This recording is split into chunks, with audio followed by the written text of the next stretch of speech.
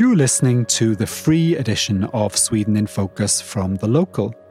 If you would like to listen to a full-length version of the podcast, as well as an additional midweek episode, please check the episode notes for details on how to upgrade to Membership Plus. Here's this week's free edition.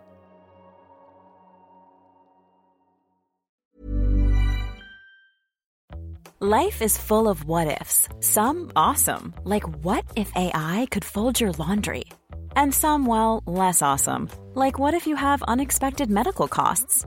United Healthcare can help get you covered with Health Protector Guard fixed indemnity insurance plans. They supplement your primary plan to help you manage out-of-pocket costs. No deductibles, no enrollment periods, and especially no more what-ifs. Visit uh1.com to find the Health Protector Guard plan for you. Hello and welcome to Sweden in Focus, the Local's weekly news podcast.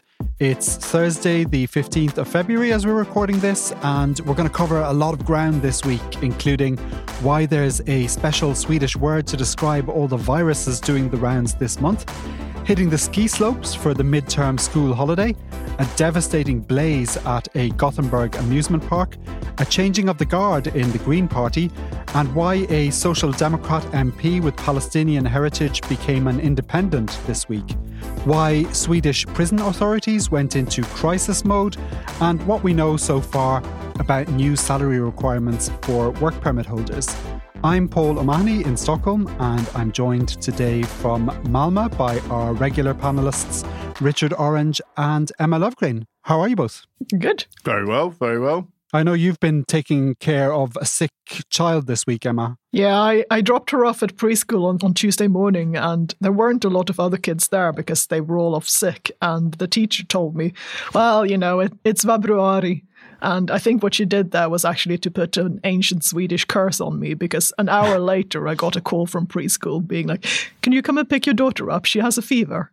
So this week I've been on the couch with a sick toddler watching the entire Pippi Longstocking series from start to finish several times. Oh, lucky you. And as you say, this is the time of year people refer to as Februari. Can you explain what that means? So it's a combination of the word February, or Februari in Swedish, and vab, or VAB, which stands for vård av barn, care of child.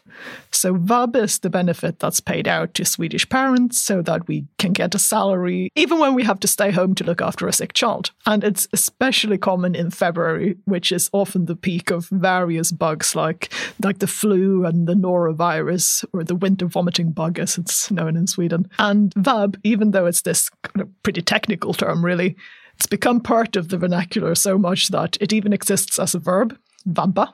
And it's in fact so common that you even hear English speakers in Sweden use it with an English verb ending. So like Tobias is vabbing today. And you may be interested to know that outside of Sweden, there was a TikTok trend a couple of years ago called vabbing, which was to, dab your vaginal fluids on other parts of your body, like a perfume, so behind your ears and stuff like that. And that is completely unrelated to the Swedish kind of vabbing. Okay, that is news to me. Thanks, Emma. I think we're just going to move swiftly along there. We're into midterm holiday season, and I know kids in Gothenburg are off this week. The dates are staggered for different parts of the country, and it's next week for you in Malmö, and a lot of people will be making long trips north to go skiing. Richard, are you going to be on a slippery slope? Well, I've already been on one. I naughtily broke my kids out of school on a Thursday lunchtime a few weeks ago, and took them up for a couple of days skiing in Sälen. So that's it for me this year. But my wife and the kids are going to Uppsala to see her parents next week, and I think they might do a couple of days in Kungsberget, which is, just a couple of hours from Uppsala. But I'll be here in Malmö in the rain and the mud. Okay, and what are the best places to go skiing in Sweden? I think in terms of the quality of the skiing and the size of the resorts, Åre in Jämtland is probably the best resort, but followed by Sälen, where I was, which is a shorter journey from Stockholm, Gothenburg and Malmö, but it's kind of slightly less mountainous and there's slightly less kind of really out there off-piste skiing. I've never been to Åre, but I was really impressed by Sälen in terms of the number of runs. I think there's as much skiing to be done as there is in, not one of the really really, really big, massive French or Swiss resorts, but pretty decent sized one. And it doesn't obviously have the sort of craggy mountain peaks that you can see around you, but it's still pretty amazing. And what amazed me was how efficient it is, because in Sälen, 4 of the resorts are all owned by the same company, and they own everything. And they've got this really slick app. So you could go on the app or the website and book everything down to ski school and everything without ever speaking to anyone.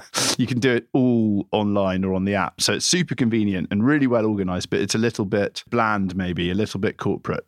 And I've also been to Isaberg, which is this little resort in Småland next to Hestra, which is famous for where they make gloves, which is not great, but it's better than anything in, say, Scotland. And I've also been to Riksgränsen, which is a really special place, actually. You basically get the train as far as you can go in Sweden, right up to the northwest corner of Swedish Lapland. And it's the stop just before Riksgränsen, the Norwegian border, and you're surrounded by, it's got proper mountains, real peaks all around you, there's reindeer. It's really atmospheric, and the off-piste skiing there, the adventure skiing there is fantastic if you know what you're doing, and you kind of hike up a mountain, you can have a whole mountain to yourself, and I mean that's a really special place, but it's totally not for beginners, because if you get the lift up, there's only like quite steep runs to get down again.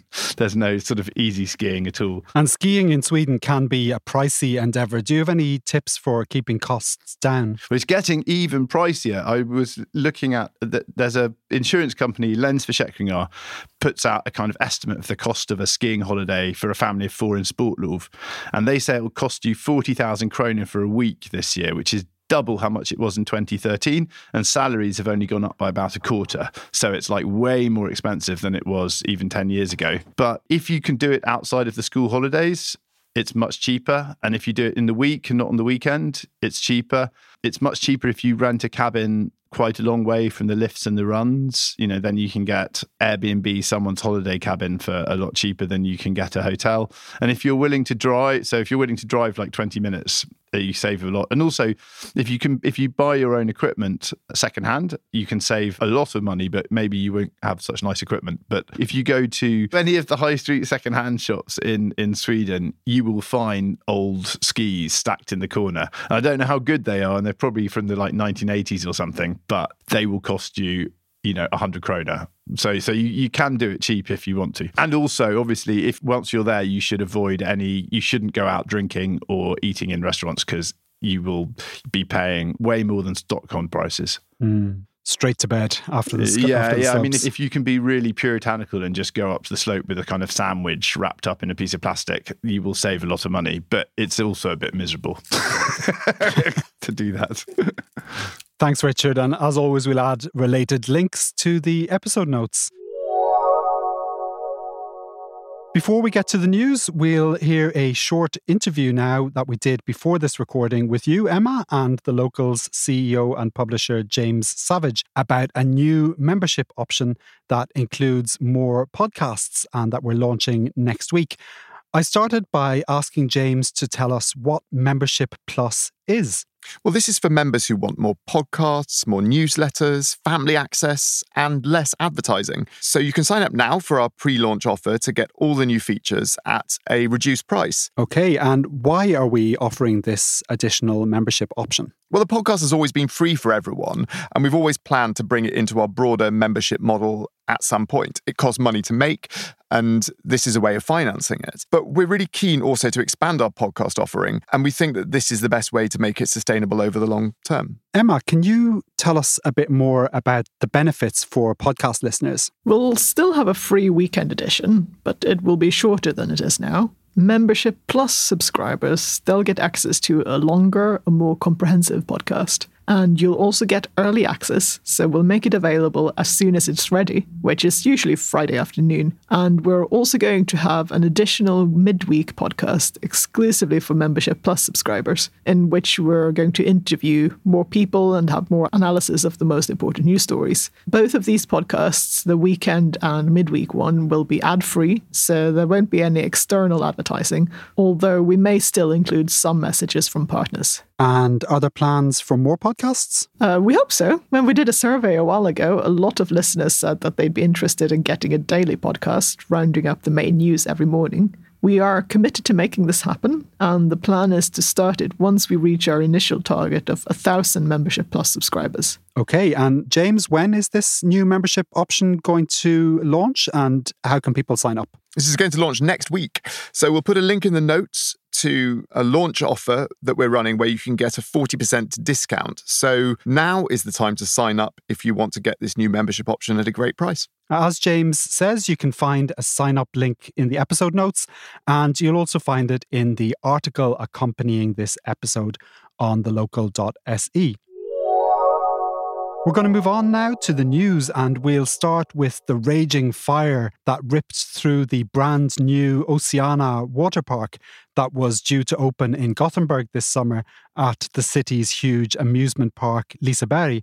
What do we know about this story, Emma? And first of all, was anyone injured or killed in the fire? So there were up to 24 people who received minor injuries. But there is also one man who has been reported missing after the fire. Police do believe that he is somewhere in the burning building, but they can't go in.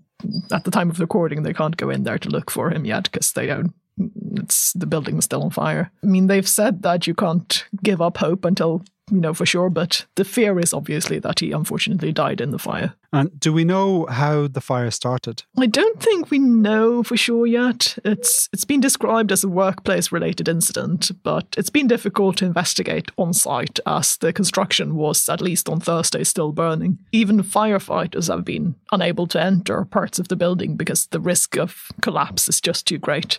And they've not even been able to predict when the fire will be fully extinguished. The police have opened an investigation into gross negligence and workplace offences, but I wouldn't necessarily draw too many conclusions based on that because that's also just a formality to let them investigate. I've seen some experts have said that it may have been due to kind of hot work being done on the site while they were building this thing, and that something went wrong and that started the fire. But I don't think there's been any official confirmation yet that that's what happened. I mean, it sounds really dramatic. Just how bad was it? I mean, did you see the pictures? It was pretty bad. There were flames, there were exploding fireballs, and they literally tore up this new water slide that had just been built.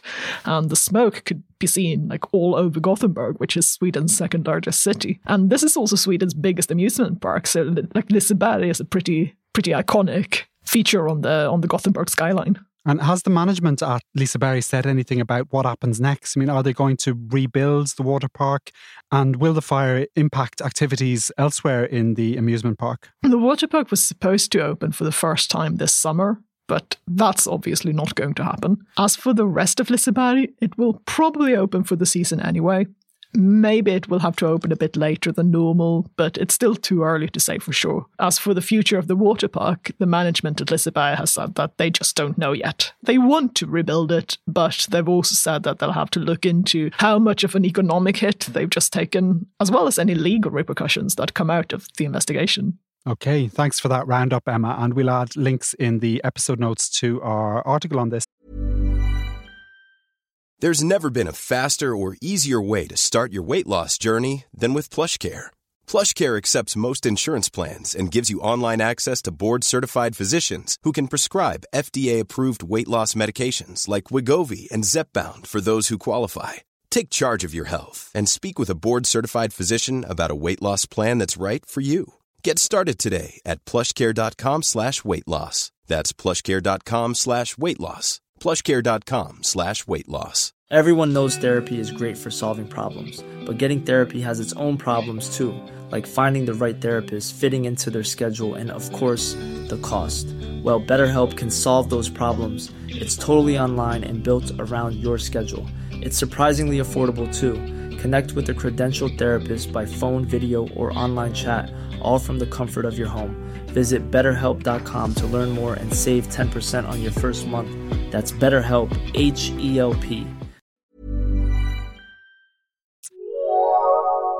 Politics now, and we'll start with news that the embattled MP Jamal El-Haj is leaving the Social Democratic Party but staying on in Parliament as an independent, much to the annoyance of the party. Richard, can you briefly remind us of why the relationship between politician and party broke down? Well, it started off in May when he attended this enormous European Palestinians conference, which was held here in Malmo, which is El Hajj's hometown. The Social Democrats told him not to go, but El Hajj replied that there is no power anywhere in the world that would stop me from taking part. And he's later said in interviews that it's kind of part of his identity. It's basically the biggest conference going for Palestinians in Europe, and it's in his hometown.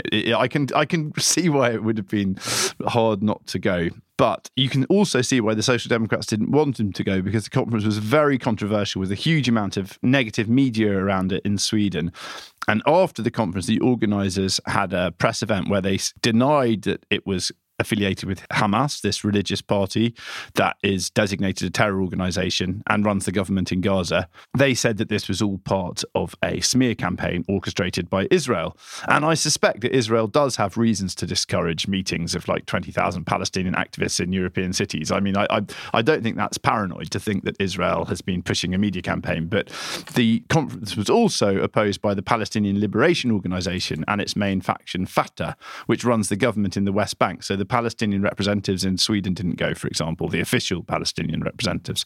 Anyway, and also a few months after it was finished, Amin Abu Rashid, the main organiser, was arrested in the Netherlands for fundraising for Hamas. So it doesn't look good. And the Social Democrats knew it wouldn't look good, which is why they told him not to go. After that happened, they sort of made him stand down from some of his official positions in the parliament, like being on the Foreign Policy Committee. So it was a pretty minor punishment he got. But as soon as the atrocities were committed by Hamas in Israel, obviously this revived this whole story, and then it became really uncomfortable for the Social Democrat leadership. But Magdalena Andersson very strongly supported Al-Hajj and said, he's been fighting against Hamas his whole life, and later said in Parliament, a lot of his family have been wiped out in Gaza. And so she staked a lot of political capital. So the fact that then the final thing that had gone wrong, it turned out that he had, shortly after being elected, rung up the migration agency case officer to lobby for an imam that he should stay in Sweden. And, that's just not quite how MPs are supposed to behave in Sweden. You're not supposed to use your MP power to try and influence agency decisions. So when that came out, that was too much, and they asked him to go. Now he's refusing to stand down and wanting to be what some people say is the Social Democrats' first ever independent MP, Wilde, although other people say that after the revolution in 1917, a faction of Social Democrats broke away because they supported the Russian Revolution, and that they were the first leaders. But who knows? It doesn't matter. So either way, this is like the first time since 1917. So it's either the first time ever or the first time since 1917. Yeah. So now he is a political independent in Parliament, and that is quite uncomfortable for the Social Democrats. It is. And you wrote this week that El Hajj faced the same dilemma as all immigrant politicians in Sweden. Can you talk about that? What's the dilemma you're referring to? I mean, I think the dilemma is whether you try to represent or help the interests of the ethnic group from which you come.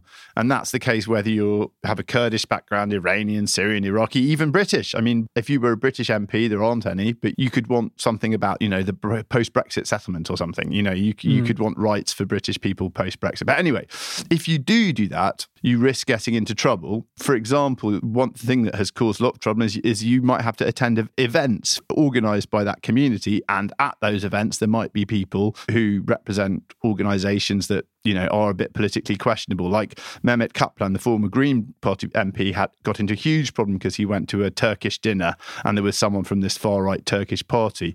And I think the difficulty is the Swedish media and the Swedish public don't really understand the political background. So I think a Turk might go, yeah, big deal. Or they might not. I mean, I don't know. I don't understand it either. But it's very easy to push someone out to say this person is a radical Salafi, when actually he might just be, an imam. It's hard to know. It's hard to judge. But anyway, so you risk getting into trouble for that. And you also risk being questioned for your loyalties. Like, do you represent the Green Party or the Social Democrat Party? Or do you represent, the Turkish diaspora or Palestinians? But on the other hand, if you don't represent your community at least a bit, then you risk disappointing them. And then you also risk losing some of your value as a vote magnet for the party that signed you up in the first place. I mean, for the Social Democrats, Jamal Al-Hajj is actually quite useful. They've got this nuanced party that's trying to steal immigrant voters from them, it's quite good to have someone like Jamal El-Hajj who fights for the Palestinian cause. So if you lose that value, your party won't, you're not so useful to your party. And also, your family and friends will be disappointed in you that you're not doing anything for them. And the reason I think it's an issue, is that immigrant Swedes, I don't think, are properly represented in Swedish politics. There are groups in the parliamentary parties that push for LGBT rights or women's rights or the rights of religious people, but there aren't any groups that represent people from immigrant origin, and they make up 20% of the population. Okay, thanks, Richard. And we'll post the link to that article in the notes. Now, in other politics news, late last week, the joint leader of the Green Party, Märta Stenevi, announced her resignation.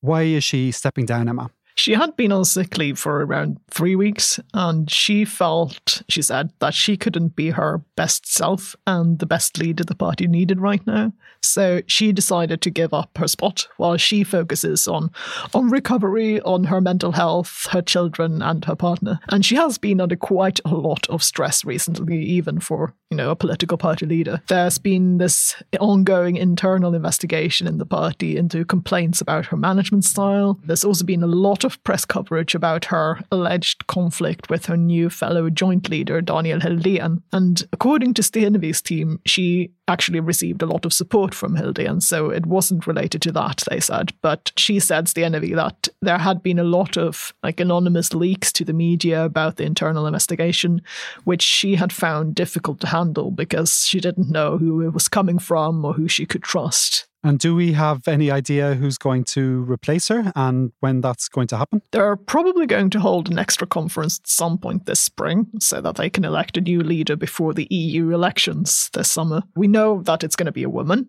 because the Green Party traditionally has 2 leaders, 1 man and 1 woman. But that's pretty much all we know for now. One of the top names that probably a lot of Green Party members had been hoping for, Alice Bah Kuhnke, who's an EU parliamentarian, she's already said that she does not want to do it. 2 of the other top names who haven't yet said whether or not they'll consider standing are Amanda Lind, the former culture minister, and Annika Hirvonen, who's the party's group leader in parliament. But when Stenevi got her job in 2021, there were 8 other people who were interested at the time, so it's possible that we could also get a dark horse as the next leader. Thanks, Emma. Before we talk about a crisis affecting Sweden's prisons, I just want to point to a bonus episode we have coming up on Wednesday, featuring an interview with Gemma Swift, a marketing professional from England who wrote an excellent article for The Local last year on making friends in Sweden. And we were curious to hear her expand on some of her top tips. So here's a quick preview. It's not true that it's really hard to make friends in Sweden. It's a bit slower, but the friendships you do make when you put the effort in and make moves, they can be really strong friendships for life. All people are different, and there's always an element of luck involved with who you meet and when and who and how they're feeling when at the time that you want to try and build a relationship, and if they're busy or they're not. I felt like I put in a lot of effort when I moved here, and it really paid off. I've got, some wonderful friends here now, and I would have a lot less if I didn't work really hard. But for some people that's fine. Some people are really happy to just have a couple of close mates, and that's also beautiful. But I put in a lot of effort and got 10 really good mates. No, it's too much. I'm too tired now. I don't want to see anyone. That was Gemma Swift, and you can hear the full interview on Wednesday. One story that's been bubbling for a while and that finally boiled over relates to the fact that Sweden's prisons are woefully overcrowded. Groups representing prisoners and prison staff have been warning for a while of deteriorating conditions, and this week the Prison and Probation Service announced it was officially in crisis mode. Richard, can you tell us what this entails and what's being done to remedy the situation? Well, the word they used was stabsläge, which I find really hard to translate, actually. It means something like, like action stations, which is the command the British Navy used to give to say that everyone has to get to their positions before a battle. It's not quite crisis or emergency, more a call to sort of get into a sort of, really serious action mode. And they've set up what's called a national stab, which is a sort of command group to more efficiently handle the situation and to work with what they call urgent space creation. And the reason this has happened is because of changes to the law, both made by the former government, but definitely by the current government, which mean a lot more people are getting put behind bars. And when they get there, they're often serving much longer sentences, and that requires more prison places. And I mean, the thing is there isn't an enormous amount the prison service can do. I mean, it takes a lot of time to build prisons and prison places. And some of the solutions they've been coming up with, I've seen on Twitter, is, like basically porter cabins stacked on top of one another, where they're going to keep people who are at least in pre-trial detention. And that's not really very secure because there's none of the kind of prison walls or stuff like that you would expect from a prison. What the government is not being particularly sympathetic, because I suppose they want to seem tough on crime. So at a press conference, the Prime Minister, Ulf Kristersson, said, "We are making a paradigm shift right now, and the fact that more people end up behind bars is intentional. This is a good thing." And he says, "I respect that this will cause problems for a while we increase capacity, but that can't be avoided now that we're taking crime more seriously," which is, great, but what are they supposed to do about it? He didn't really offer to help the agency at all. Now, at the same time as this crisis has been building, the prison service recently announced that it's anticipating having to triple the number of prison places in Sweden over the next decade. Now, this is a story we'll return to in a later episode, but can you just tell us briefly, Emma, what this entails? According to the Prison and Probation Service's capacity report, which it released in December, Sweden needs to increase the number of prison and pre-trial holding places from 9,000 to 27,000 in the next 10 years to keep pace with political calls for longer sentences and the incarceration of more criminals. And some analysts have calculated that this would make Sweden the incarceration capital of the EU, which is a massive shift for a country that in the 1970s had policies aimed at locking up as few people as possible. Thanks, Emma. And this is a pretty major societal change, and as I say, is something we'll be coming back to.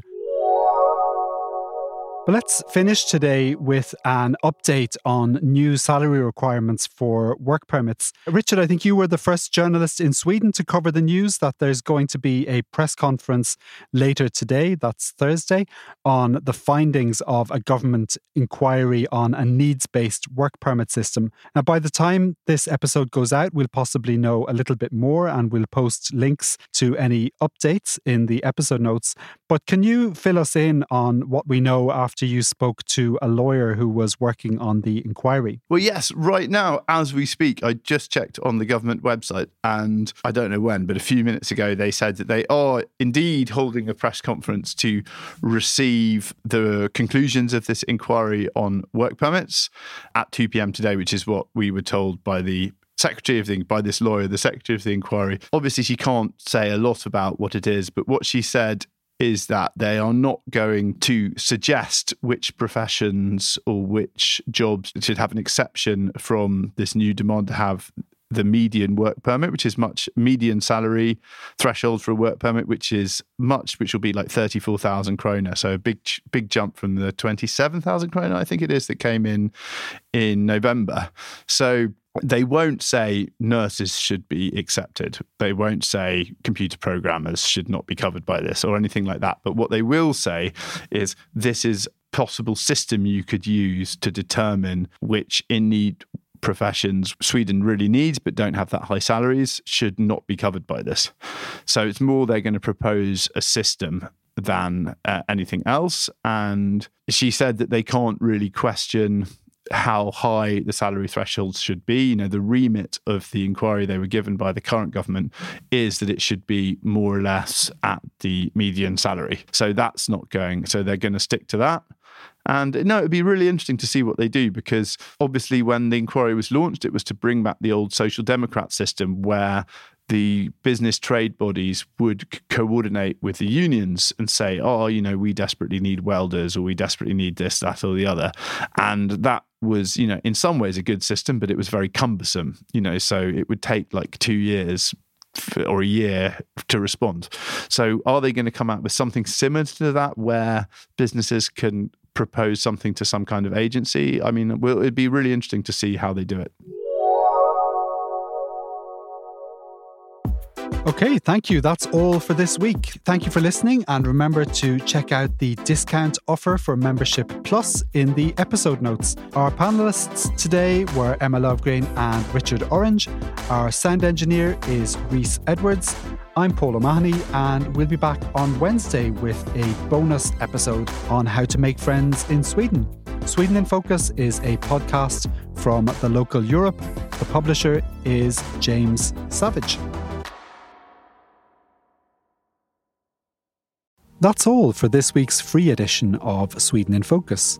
If you'd like to hear a full-length version of the podcast each week, as well as an additional midweek episode with more interviews and analysis, please upgrade to Membership Plus. Make sure to check the episode notes for details on how to upgrade. Sweden in Focus is a podcast by The Local Europe. Our sound engineer is Rhys Edwards. The publisher is James Savage.